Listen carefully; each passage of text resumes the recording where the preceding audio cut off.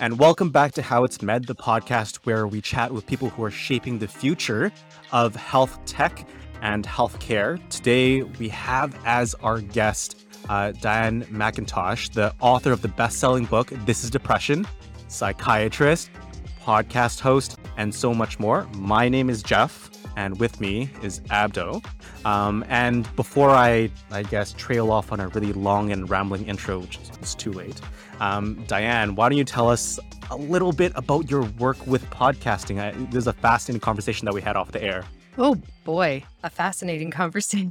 Well, I'll tell you, I'm a new podcaster. My first episode dropped. Listen to me talking the lingo of podcast here. It dropped last week. There we go. So I just started one with Corey Hirsch, who's an ex-National Hockey League goaltender. And the idea behind it's called Blindsided. And we are talking to elite athletes from every different area of sports. So we have NFL football players, NBA basketballers, NHL, Tennis Association, U.S. Tennis Association. So that's all this season. We're trying to get at individuals who have lived with mental health challenges or life transition challenges, because Corey and I agree that young people and also men particularly are less likely to ask for help and have these conversations. And young people tend to look up to elite athletes. And so that's why we thought we would try this mix out and see if we can talk a little bit about their background as elite athletes, but then what kind of challenges they faced and how they were in some ways unique, but also in many ways very similar to everyone else's challenges with their mental health. That sounds fascinating. I'm not sure how much you can share, but is there a favorite conversation that you've had? Well, one of my favorite conversations was with an NFL football player, Julius Thompson, and he left because he didn't enjoy being famous, and actually is in the midst of I believe he's in his PhD in neuroscience right now. And what a great conversation he gave us. And this is typical of people who, they're elite athletes and they're used to trying to control their time carefully and don't want to give it all away. And so everyone starts with, we've got 45 minutes. And I believe we spent 2 hours and could have kept talking. It was such an interesting conversation. So, but all of them have been really enlightening. And what I started doing for the last 4 or 5, I think we have 10 or 11 in the can. So for the last 5 or 6 of them, I started asking questions just to everyone, the same questions. What were your greatest what do you think is your greatest achievement? And also, what would you tell your 15 or 16-year-old self? And on the greatest achievement front, I have to say, every time after talking to them for somewhere between 1 and 2 hours, I knew they weren't going to say the thing that everyone would think they'd say, winning the Super Bowl or winning the Stanley Cup. And nobody let me down. Everyone said something other than that. But those were really, I think, pivotal parts of the interview, as well as, looking back, what would you say to that 15 or 16-year-old you? So those pieces have become really important to me in what I do. To hear an elite athlete say, yeah, I won a Super Bowl or 2, or I won 4 Stanley Cups. But the most important thing to me, my greatest achievement was something different. How about I pass the ball down to you then, Diane? What was your greatest achievement? Oh, no. Yeah, I think that's a hard question. My greatest achievement is, I would say, my children and watching them becoming adults. I have a 25-year-old son and a 19-year-old daughter, and just being so incredibly proud of the human beings that they're becoming and recognizing that my husband and I parented really well together. So it feels like a real achievement to see them launching and being good people. That's the most important thing. I don't care what they do at all in life. I just want them to be happy and to be good people, kind people, and that's what they are. That was a very wholesome question. But the other question then, what would you say to your 50-year-old self? Let's just get it out the way. Oh man, what would I tell my 15-year-old? I think we all suffer from imposter syndrome. All of us have at different times. Well, usually it's when you're younger that you go through that period. And it's one of the things that I've loved to have that conversation with patients, because everyone who has imposter syndrome, of course, thinks that they're the only one and everyone's got to find out what a big loser they are. And recognizing that, in fact, it's ubiquitous, that so many of us struggle with that. I'm not as smart, I'm not as good at, and actually learning about that ahead of time, I think it would be really helpful to recognize that, lots of people have those feelings. And yeah, you're not as good as you will be ultimately once you learn. And I didn't learn to be a psychiatrist till I was one, let's be honest here, until it's your responsibility and you're doing it every day. So learning about imposter syndrome, I think, is something I would tell my 15-year-old self. So speaking about your 15-year-old self, how did your 15-year-old self find her way to medicine? I don't, I don't know. How did I find my way into medicine?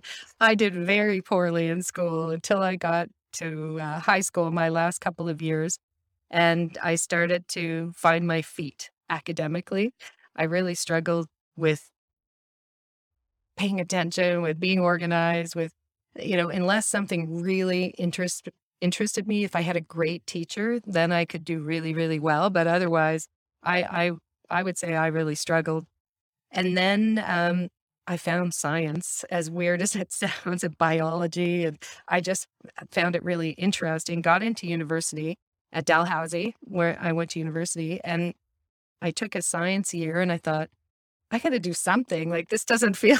So I got into pharmacy. You can't do that anymore. You can't decide, I'm going to try this out. You have to plan ahead for years. And I don't know, some kind of mix between Gandhi and Mother Teresa to get into any of these schools. And back then I just thought, well, I'll do my PCATs, and I got in. And I learned so much. I mean, it was such a great program. But at the end of pharmacy school, I had worked as a pharmacist throughout because I had, paid for all my education. So I had to work as well. So I worked as a pharmacy technician throughout pharmacy school. And I thought, I want more. You learn so much, and you're a chemist essentially at the end. And so I thought, I'll never get in, and I could never really be a doctor because I had rampant imposter syndrome. But I applied to medical school only at Dalhousie. That's the only place I applied. And miracle, I got in. Honestly, when they asked me, what are you reading?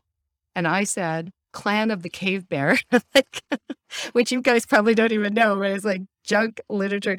It was, back in the day when you did your MCAT, you just went and did them. I'd never taken a physics course in my life. So I did my MCATs without ever having taken physics, and somehow managed to get, I got through it. The MCATs were horrifying. But anyway, now it's just very different. And I worry about that because I think some really great people don't get in, who should get in, because it all comes down to, I think, a meritocracy, really. What are your marks? And do you say the right thing during your interview? And I'm pretty sure I'd never get into medical school now because, my whole heart wasn't in it. And I think the average time to get in now is 3 attempts. And man, that's tough. Yeah, I think just going on that notion of, times definitely changing as just from when you went to medical school to when I got in. I recently didn't match when I applied to specialties that I wanted to go into, but you matched to, I think it was pediatrics first, right? What made you want to go into there, and how did you end up in psychiatry? This is terrible. You're unearthing all of my challenging stories because We're digging you're deep. digging deep. I went into pediatrics because, well, first of all, I loved everything I did in medical school. I'll be honest. I could have been a surgeon. I loved everything. But and I really love psychiatry, but only losers went into psychiatry. That was the way that it was looked at then. And I'll tell you, so I went into pediatrics, which was very, very competitive, and I got this spot.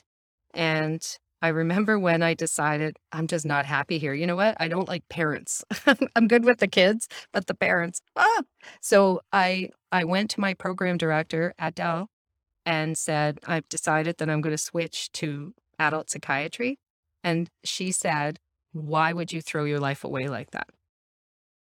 And so that was Yikes. the view of psychiatry, was losers go into psychiatry.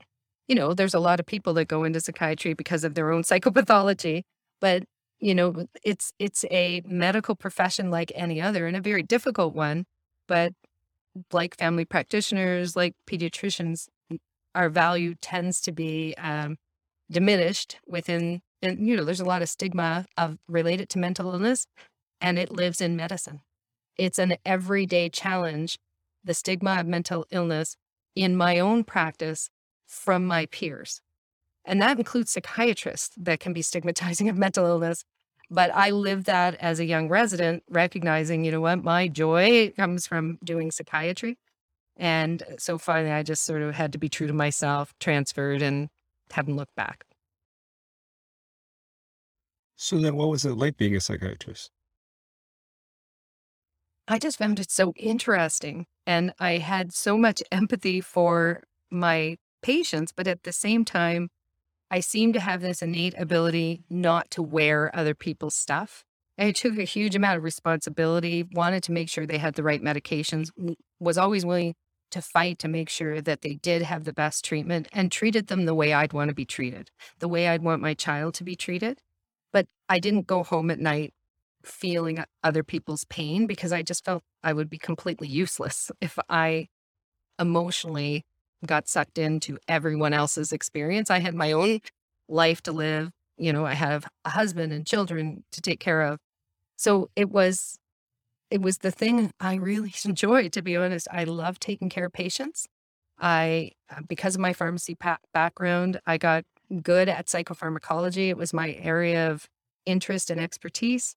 And really, it took a long time to learn how to be good with medications. And I feel like it's been one of the greatest gifts that I've developed over time from a professional perspective, is learning to do that well, learning to do it safely, and maintaining my level of compassion. This sounds very heartfelt.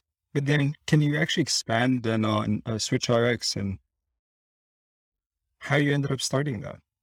Actually, I started that as a resident, believe it or not, with my yellow card in Wow. psychiatry back as a resident.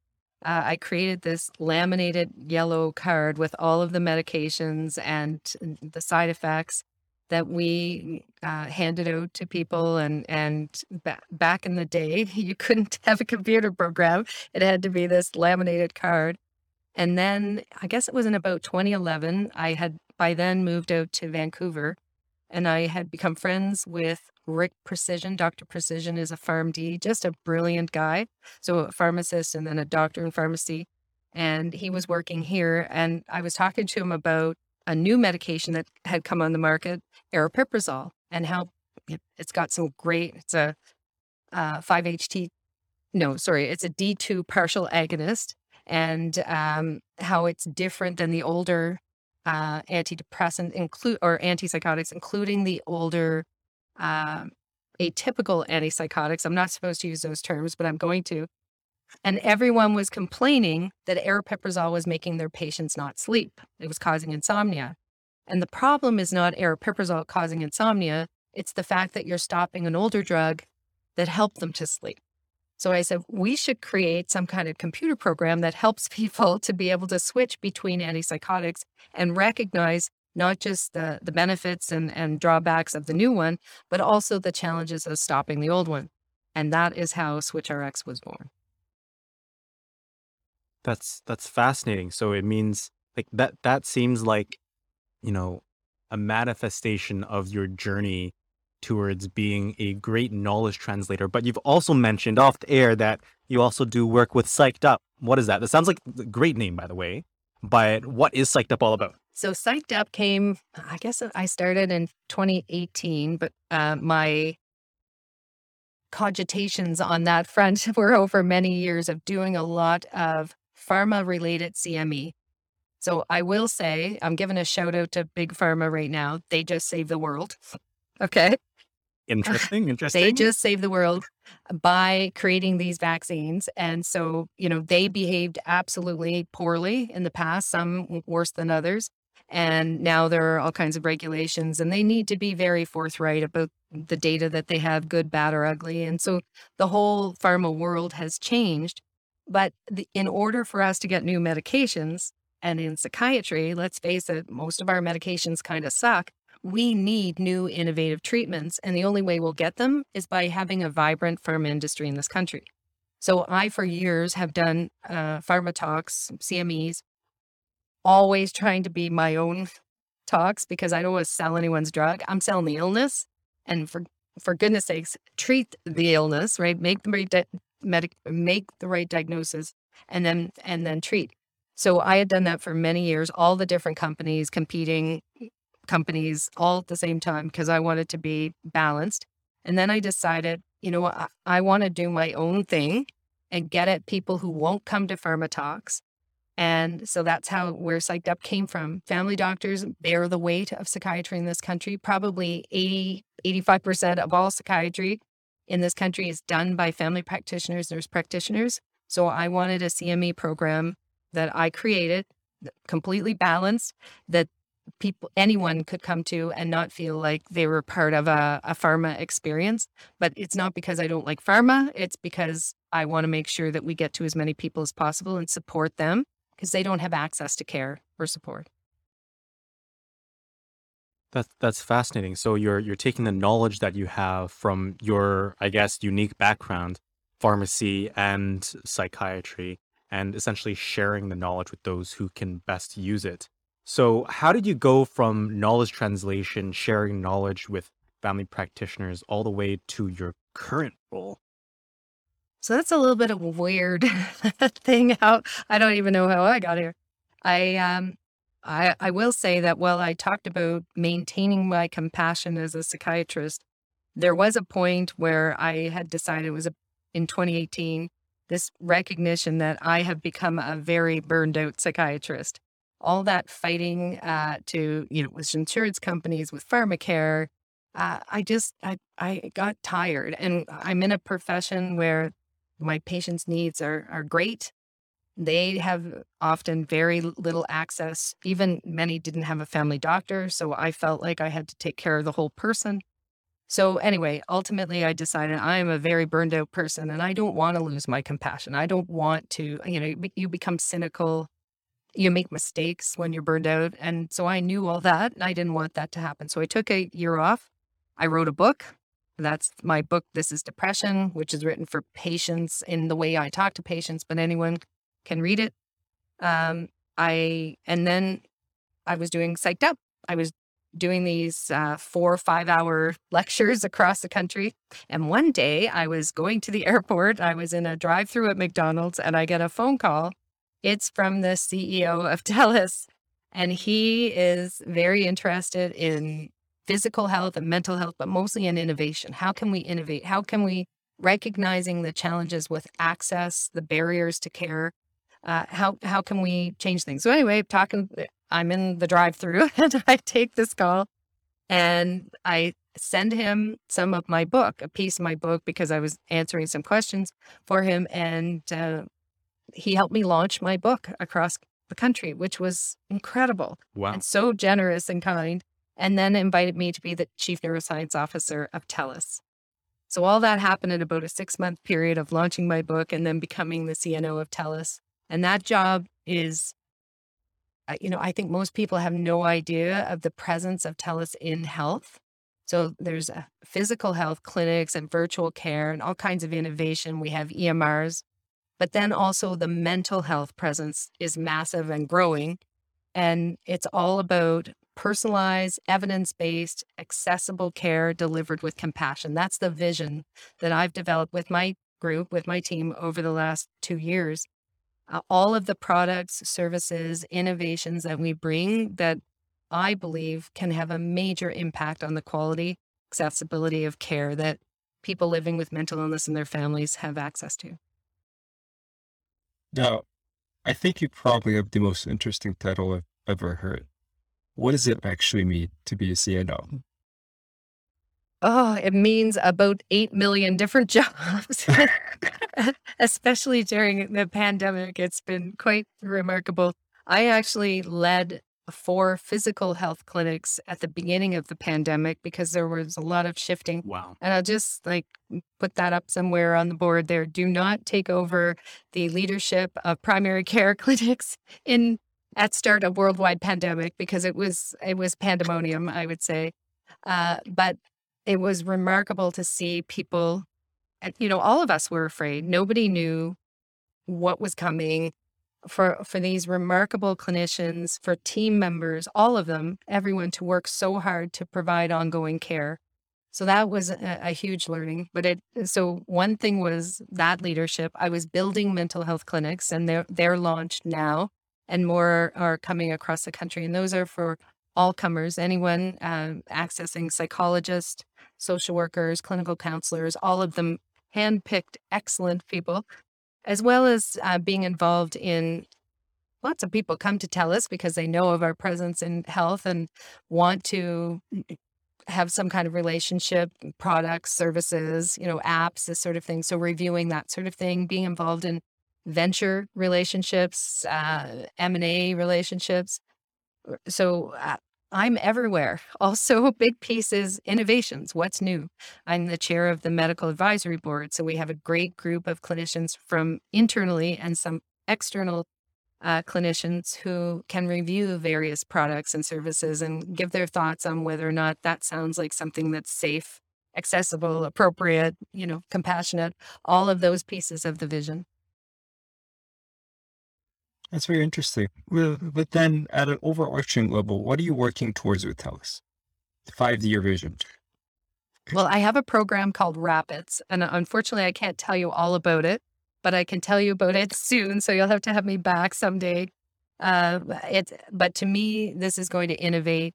It's going to change the world of psychiatric care delivery in this country, and I hope all countries.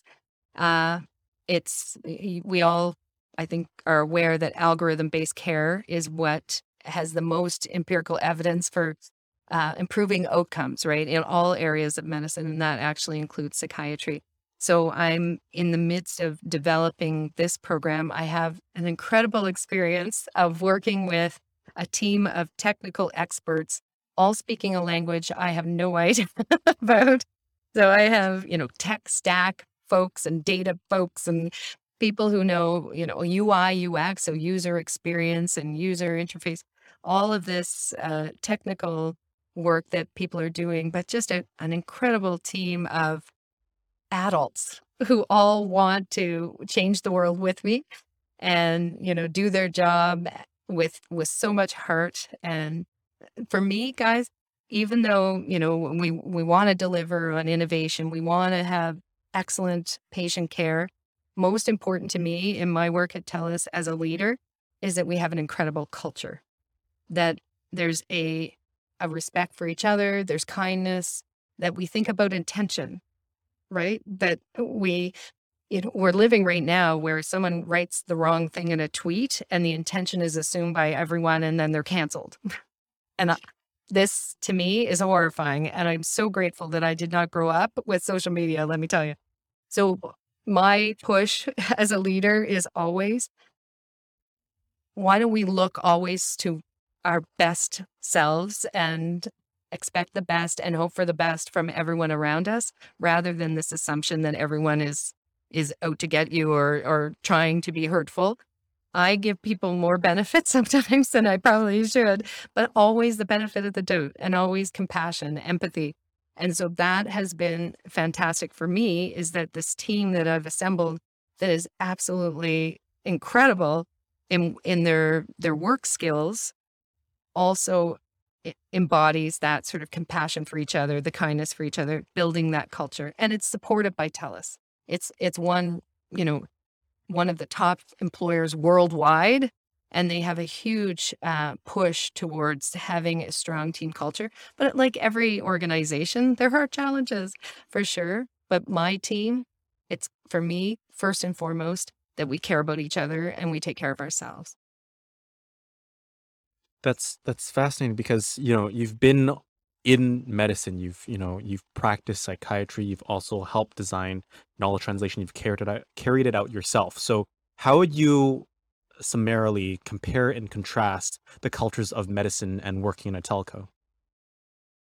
The reason I went to TELUS is because medicine moves at a glacial pace. I'll give you an example of that is for years, several years before the pandemic, I was doing virtual care with my patients. In my mind, psychiatry, psychology, it's made for virtual care. I need to see people. I want to see their emotional responses. I want to see if the medication is provoking tardive dyskinesia, but I don't need to touch people. I do my own IM injections, but during the pandemic, I didn't have to. And so long before the pandemic started, I was using virtual care. I was really worried about doing that. I thought about how that would affect my relationship with my patients, but it turned out that all the fear was mine, that my patients actually loved the fact that they didn't have to take time off work, drive, put money in the meter, find childcare, whatever. To me, it was the democratization of what I did. I saw policemen in their squad cars. I saw people at Starbucks, wherever you wanted to meet, in their office. They could put on their headphones and have a meeting with me, integrated into their day. At the beginning of the pandemic, I remember I was on an advisory board and we were maybe 3 or 4 months in. And some of my colleagues were still saying, well, you can't see a patient the first time virtually. Like, well, what if you don't live within hundreds of miles of a psychiatrist? What are you going to do? Of course, you can see people virtually. But what I realized from that is, and reinforcing my belief in the glacial pace of medicine, is that physicians create barriers. How long did it take us to believe that ADHD existed in adults, right? We have mountains of evidence that ADHD continues to be a problem in adults, but it took forever for clinicians to actually buy into the science that was supporting that. We just move so slowly. Telcos move at a lightning pace. So it is at lightning speed. And, also within a big organization, you can run into slowdowns. But if your CEO, your leaders are buying what you're doing, they can make things happen fast. And I never had that experience in medicine. Medicine, trying to change minds, my God, it sometimes just took forever. Yeah, I think what's really interesting is that there's also the similarity between the two environments. Correct me if I'm wrong. This is my perception. It's perhaps ill-informed, but within medicine, you're able to work with nurses, physiotherapists, social workers, etc. But you also mentioned that in your line of work now, you work with data scientists, UX designers, people who are experts in UI as well. So in those instances of multidisciplinary collaboration, have you found any differences, or is the cross-disciplinary collaboration, pretty similar? It's a good question. I think that being a woman physician, and I know that seems ridiculous to point that out because more women in medical school than men, and women are seemingly taking over the medical field. But I felt a real, I would say, pressure from women colleagues, from nurses. I didn't feel like I was treated the same way as my male colleagues, for instance. And there's often this pressure between doctors and nurses and other allied health professionals. I didn't like that, and I've never had that experience in my own world. Like, I will work with anyone, and so I don't know if it's more the individuals in the group rather than, it's hard to make a sweeping statement, I guess. I felt that there Yeah. was, that women can be very hard on each other. And I felt that I was other than or different as a woman in medicine. Whereas in my current team, with across the board, with all, medical people working with me, but as well these tech people working with me, I just see us all as just one team working towards a common goal. And I didn't feel that as much. I guess I didn't feel as much a part of a team when I was in medicine as I felt a part of a team in the team that I've created within the telco. How's that? I'm not sure if I was clear on that at all. It's a great answer. I don't know if I want to pry into this one, but why did it was I find it very interesting that you said that you're working with a team of adults. What does that mean? What spurred you to say that? Yeah, that came out of my mouth. And then I thought, that could have, because all of them own their job. All of them are excited.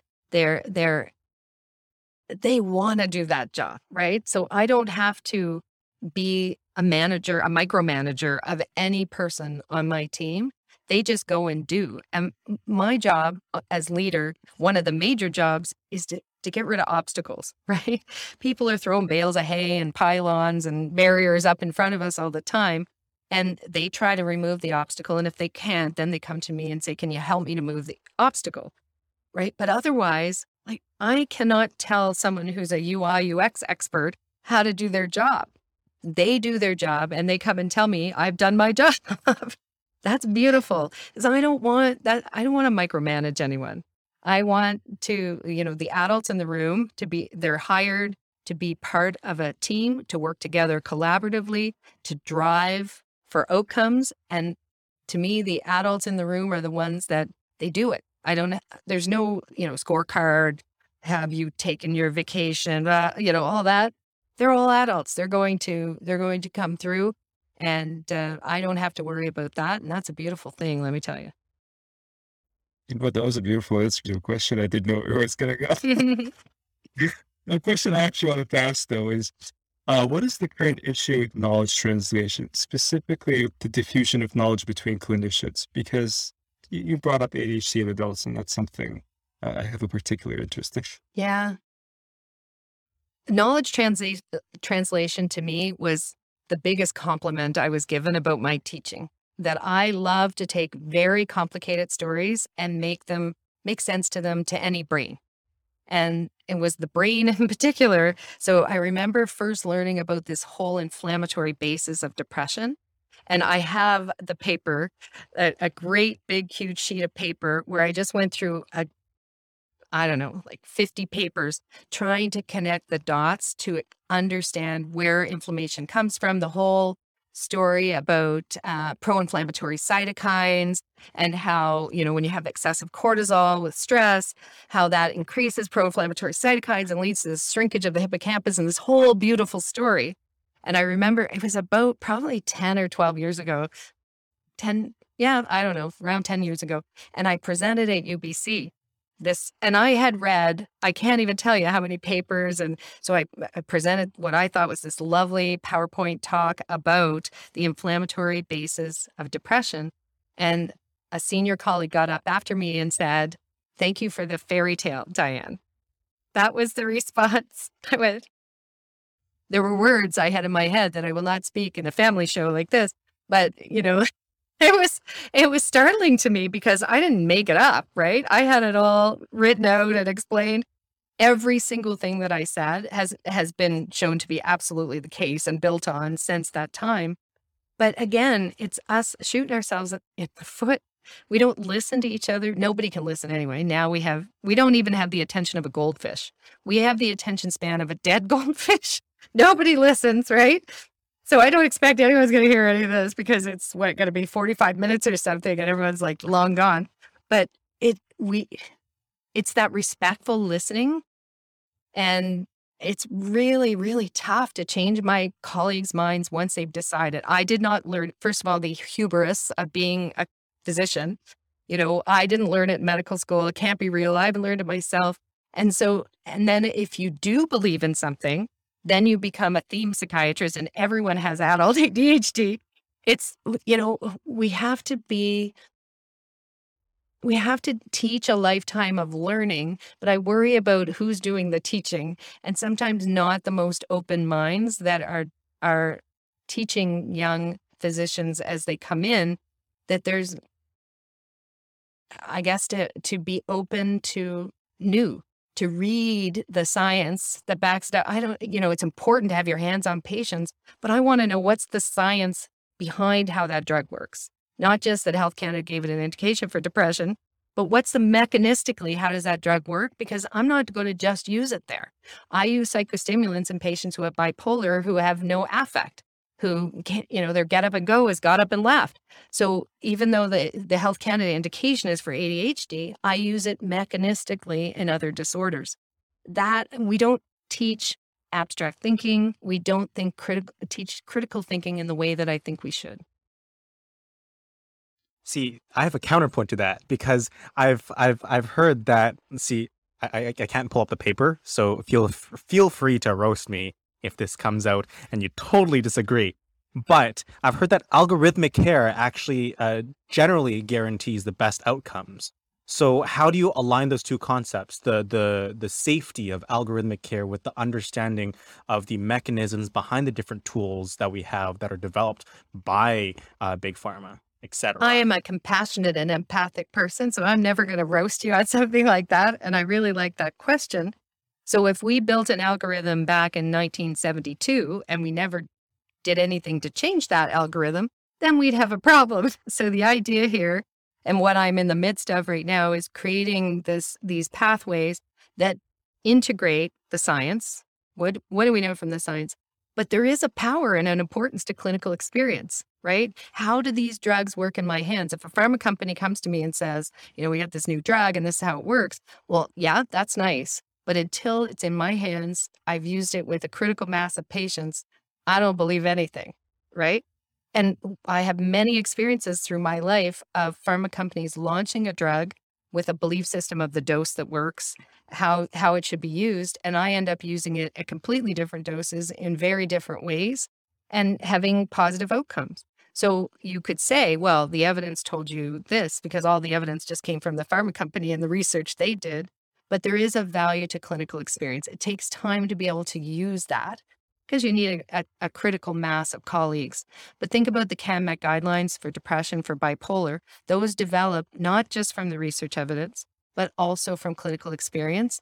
And a group comes together and makes those decisions with enough clinical experience to be able to actually speak with authority.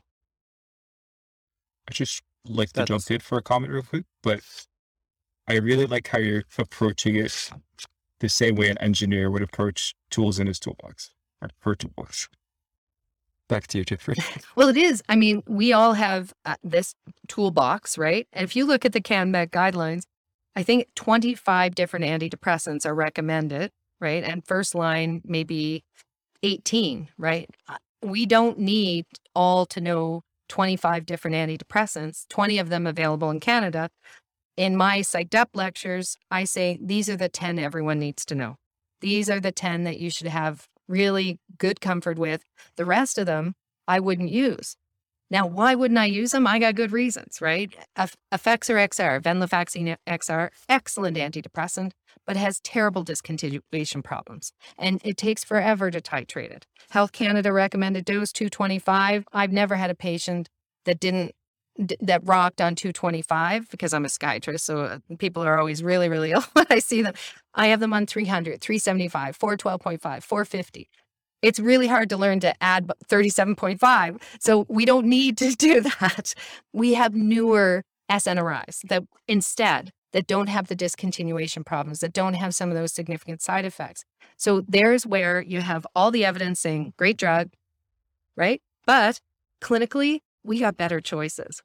And I have the rationale to explain that. So if I'm giving an algorithm, the Effexor should show up as one of the options, but I wouldn't have it show up because we've got these other options that are more likely that the patient will actually take it. So, I mean, you've shared so much about your perspective when it comes to, I guess, navigating clinical practice, navigating work with people of different backgrounds and different skill sets. If someone is in the healthcare field and does want to work with a telco, with a large organization or a startup, how would you suggest that they take the first approach? I mean, you might not necessarily give a good answer in your opinion because you've just worked with a telco and not a startup. But if you were to go back and if you were to pursue work with an organization that could help, I guess, amplify your impact to patient care, how would you do it again? How would you suggest that someone younger than you could do it? It's a really good question. I feel in some way, here's my imposter syndrome coming up. I just fell into it. But find your passion, right? And my passion was psychopharmacology. I wanted people to do a better job prescribing. And, no drug will work if it's not taken. So if you give someone a medication that they're not going to take, that you wouldn't take yourself, you wouldn't be surprised that they would struggle with adherence. And it's not just in psychiatry. I mean, bad in psychiatry, but every area of medicine. So my passion was that. And I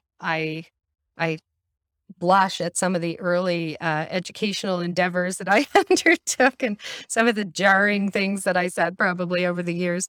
But put yourself out there. If you have social anxiety, get it treated so that you can share your passion. And that's what I did, right? I wrote things down. I had a patient experience where 5 years bipolar, she was living with bipolar, took years to get her well.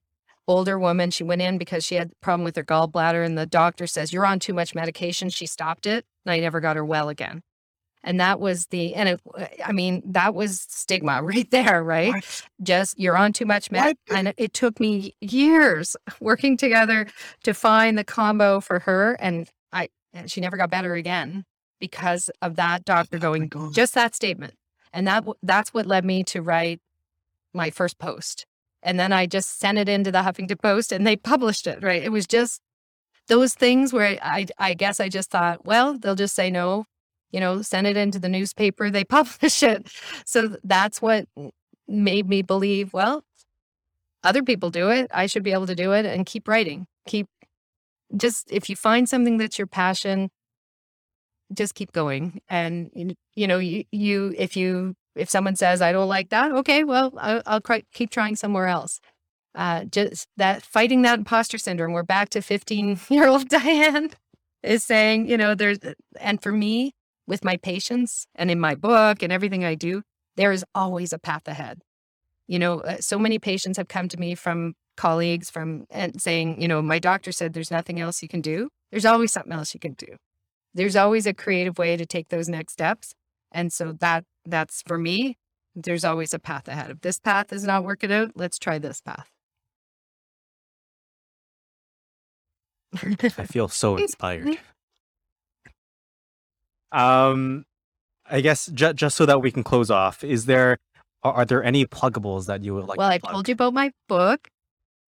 It's usually one sitting here, but anyway, it's called This is Depression for people who are depressed, love someone who's depressed, want to learn more, every medication, every kind of treatment, but also just common stuff like how do I talk to my friend, my loved one about I'm worried about them, or how do I talk to a therapist, all that sort of stuff. So that's my book.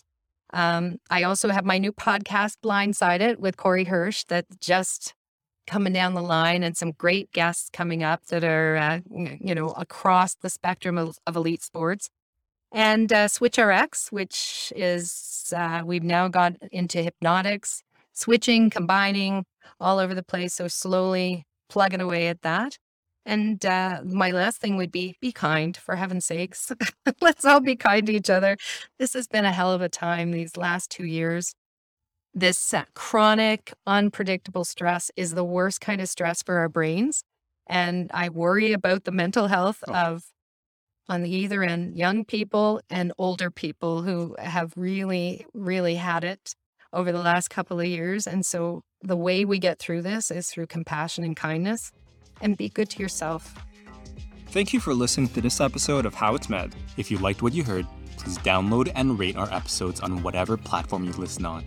Also, if you have any feedback on what you just heard, we'd love to hear it wherever you listen to or on our website, howitsmed.com. That way we can create better content that suits you. Until next time, bye bye.